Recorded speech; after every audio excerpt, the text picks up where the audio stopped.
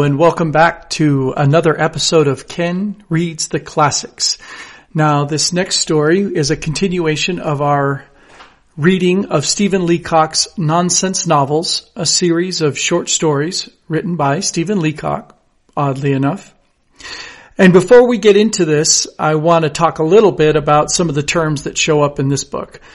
The first term of concern shows up in the title, Guido, the Gimlet of Ghent. Now, in the U.S., Guido is a ethnic slur, a derogatory term referring to people of Italian descent.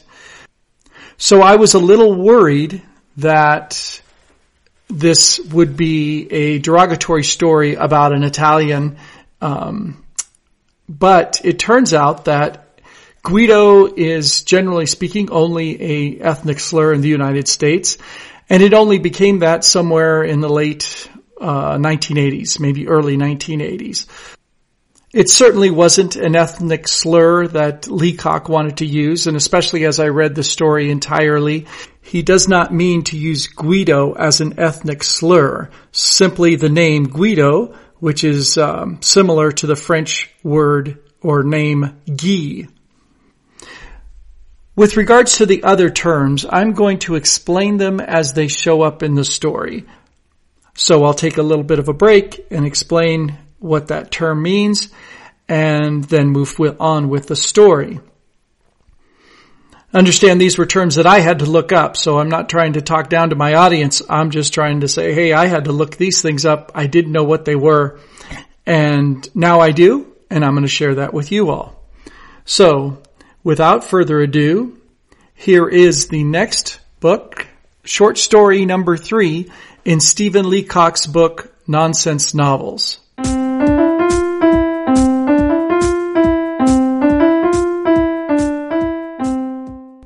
Guido, the Gimlet of Ghent, a romance of chivalry. And it just occurs to me that I should have looked up the word gimlet, because I didn't know what that means. And there's two meanings here. One is a small T-shaped tool with a screw tip for boring holes. And the second is a cocktail of gin, or sometimes vodka, and lime juice. Now, I think as having read the story, the first meaning is probably the most appropriate. A small T-shaped tool with a screw tip for boring holes. So here we are. Guido, the Gimlet of Ghent, a romance of chivalry. It was in the flood tide of chivalry. Knighthood was in the pod. The sun was slowly setting in the east, rising and falling occasionally as it subsided, and illuminating with its dying beams the towers of the grim castle of Buggensberg. Now, Buggensberg is just a made-up castle as far as I can tell. Isolde the Slender stood upon an embattled turret of the castle. Her arms were outstretched to the empty air, and her face, upturned as if in colloquy with heaven, was distraught with yearning. Now, colloquy is a term that means in conversation with, or having a conversation. Anon she murmured, Guido, and bewhiles a deep sigh rent her breast. Sylph-like and ethereal in her beauty, she scarcely seemed to breathe. Now, sylph is an air spirit. So Isolde was sylph-like and ethereal in her beauty. She scarcely seemed to breathe. In fact, she hardly did. Willowy and slender in form, she was as graceful as a meridian of longitude. Her body seemed almost too frail for motion, while her features were of a mold so delicate as to preclude all thought of intellectual operation.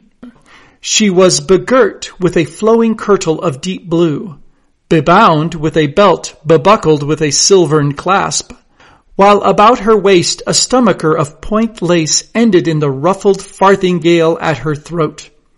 On her head she bore a sugarloaf hat shaped like an extinguisher and pointing backward at an angle of 45 degrees. Wow. Now that paragraph had about 7 terms that I need to explain, or at least I needed to look up. The first one is kirtle, a one-piece garment similar to a dress. It's generally worn over your clothing or over a smock. A stomacher is a triangular panel that fills in the front opening of a bodice. A farthingale is a structure that supports clothing, in this case big hoops, and they open up a dress or other garment. And now we have sugarloaf hat, something I had never heard of before. A sugarloaf hat is a tall tapering hat. The name comes from the loaves that sugar came in back in the day, I guess. So I guess that wasn't 7 terms, but that was a lot. So let's reread that paragraph.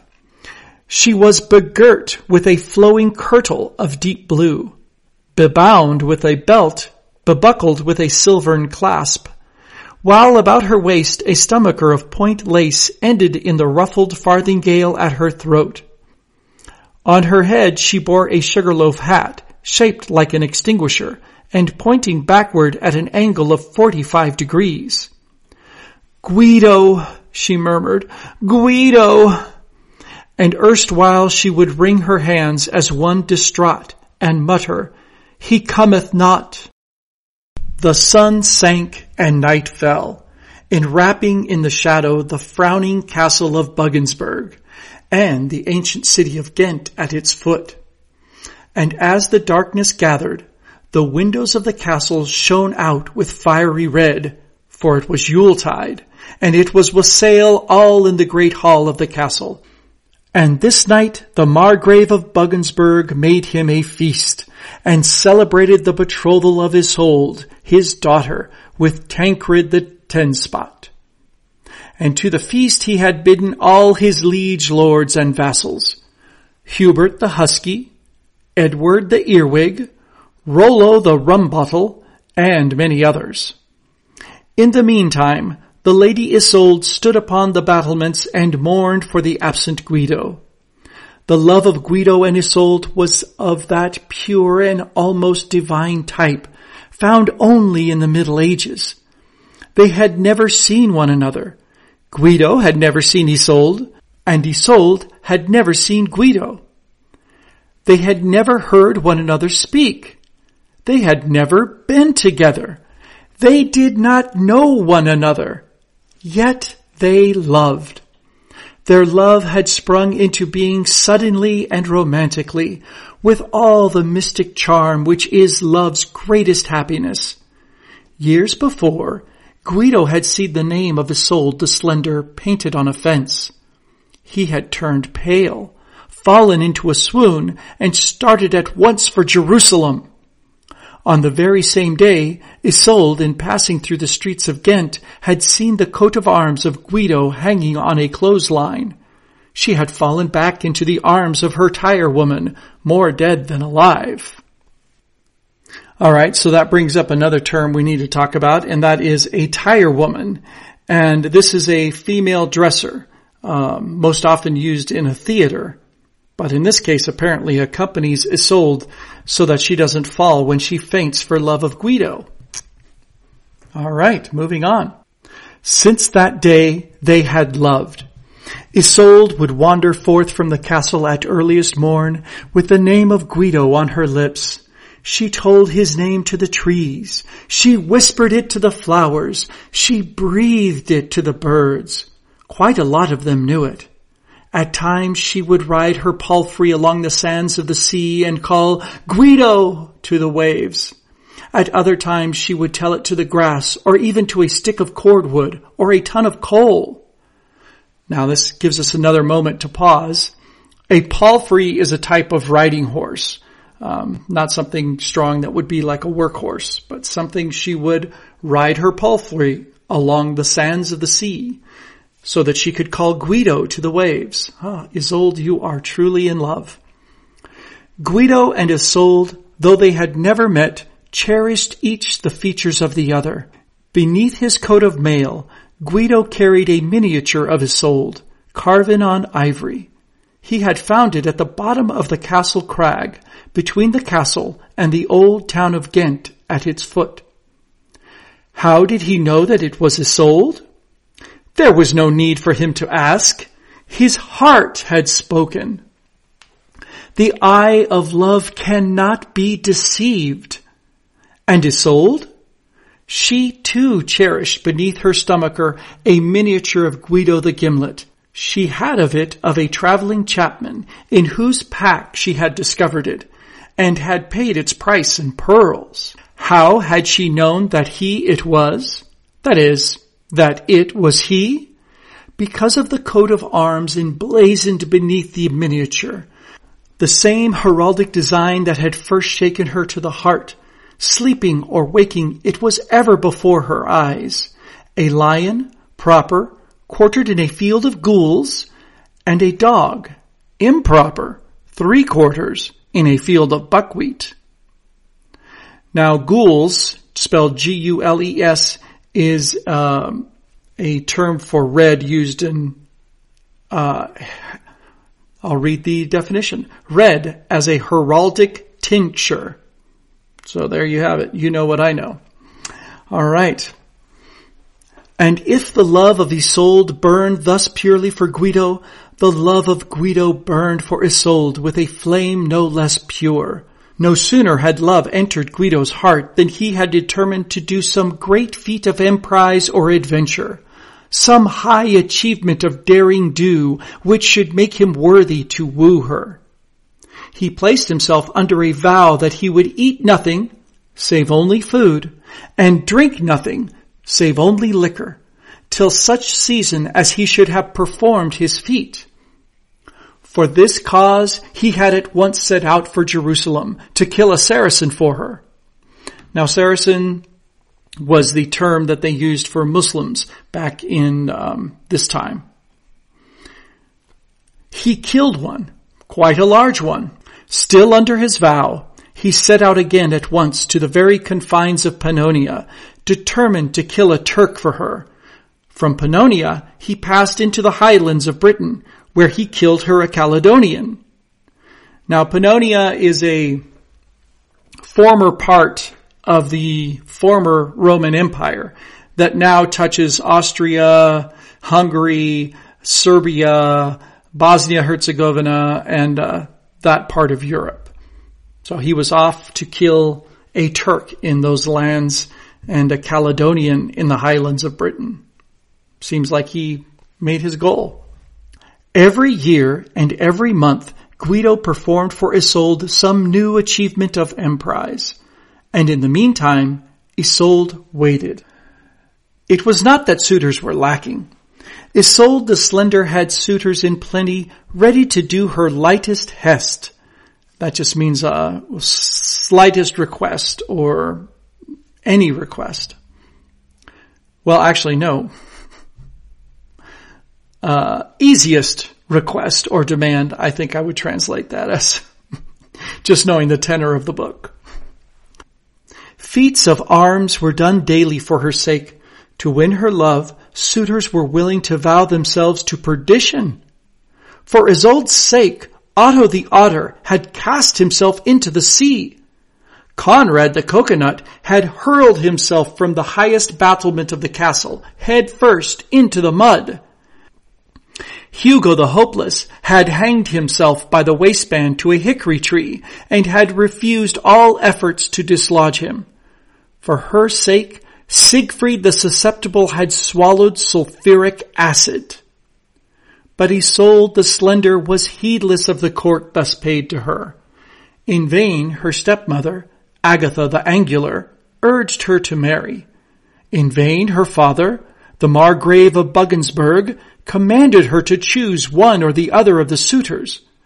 Her heart remained unswervingly true to the Gimlet. From time to time, love tokens passed between the lovers. From Jerusalem, Guido had sent to her a stick with a notch in it to signify his undying constancy. From Pannonia, he sent a piece of board, and from Venetia, about 2 feet of scantling.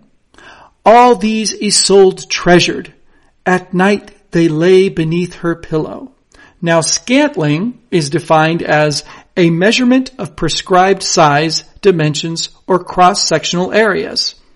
So he sent her 2 feet.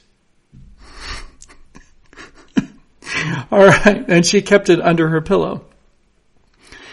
Then, after years of wandering, Guido had determined to crown his love with a final achievement for Isolde's sake. I wonder what Guido has in store to win Isolde's heart. We're going to find out right after this break.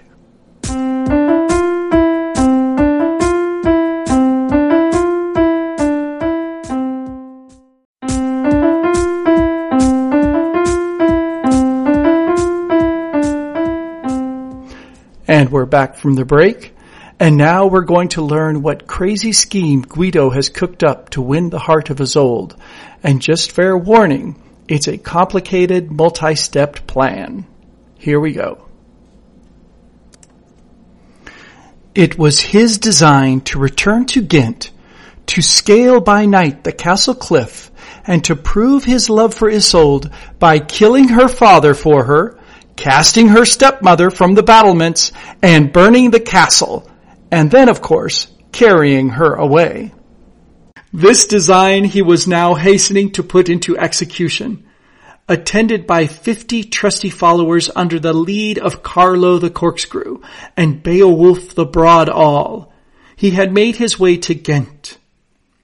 Under cover of night, they had reached the foot of the castle cliff, and now, on their hands and knees in single file, they were crawling round and round the spiral path that led up to the gate of the fortress.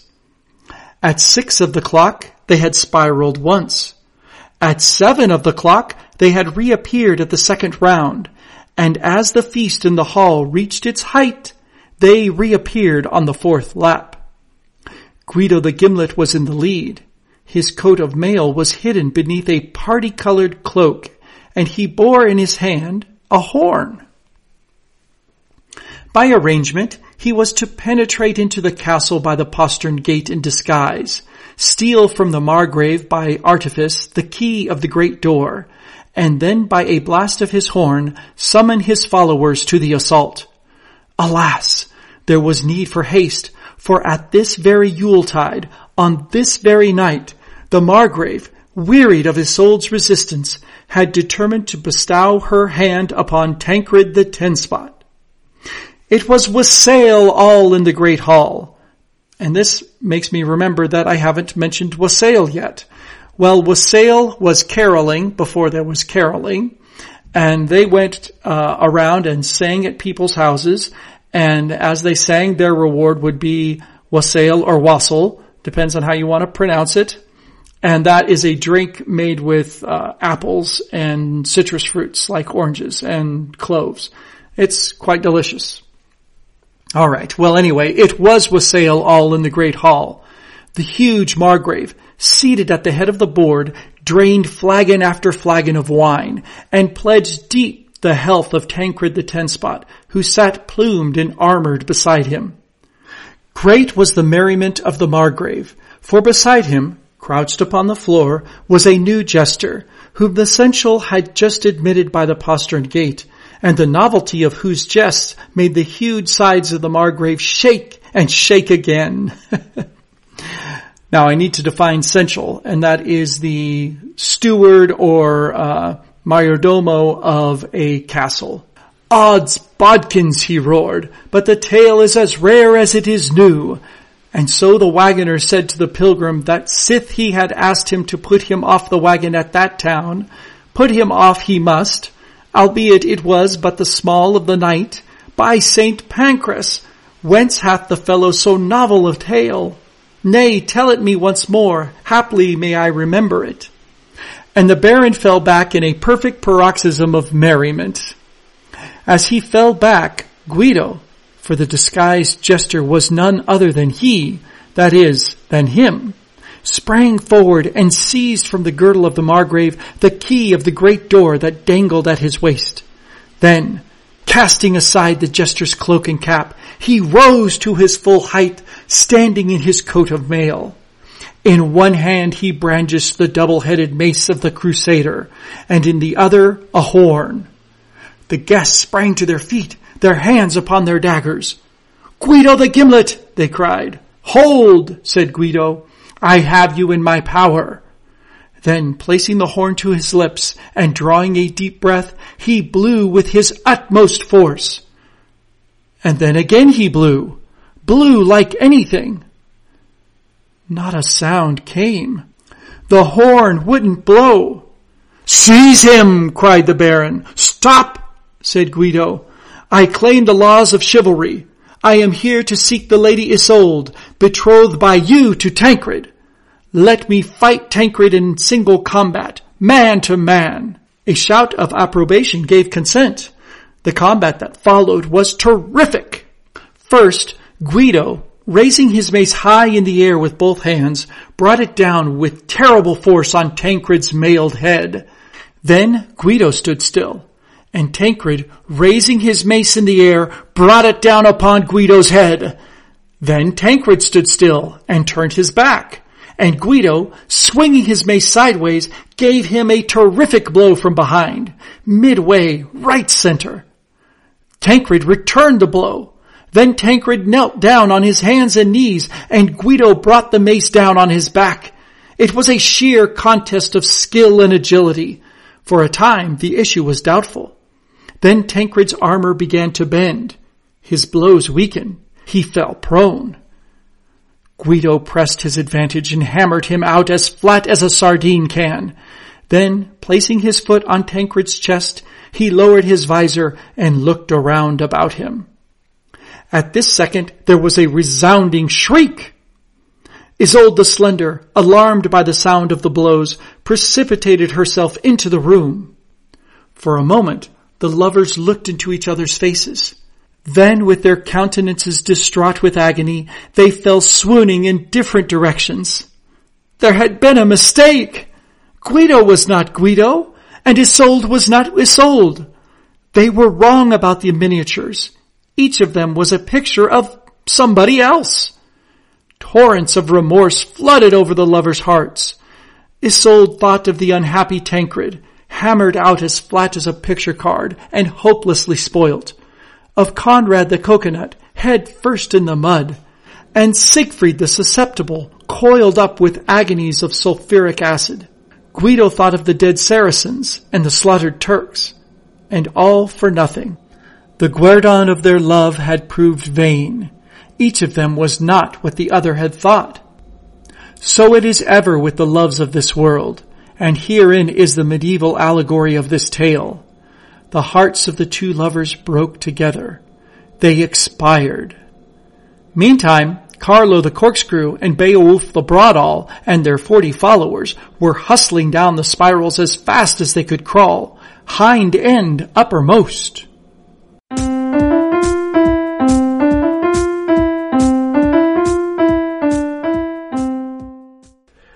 Well, that concludes another story by Stephen Leacock.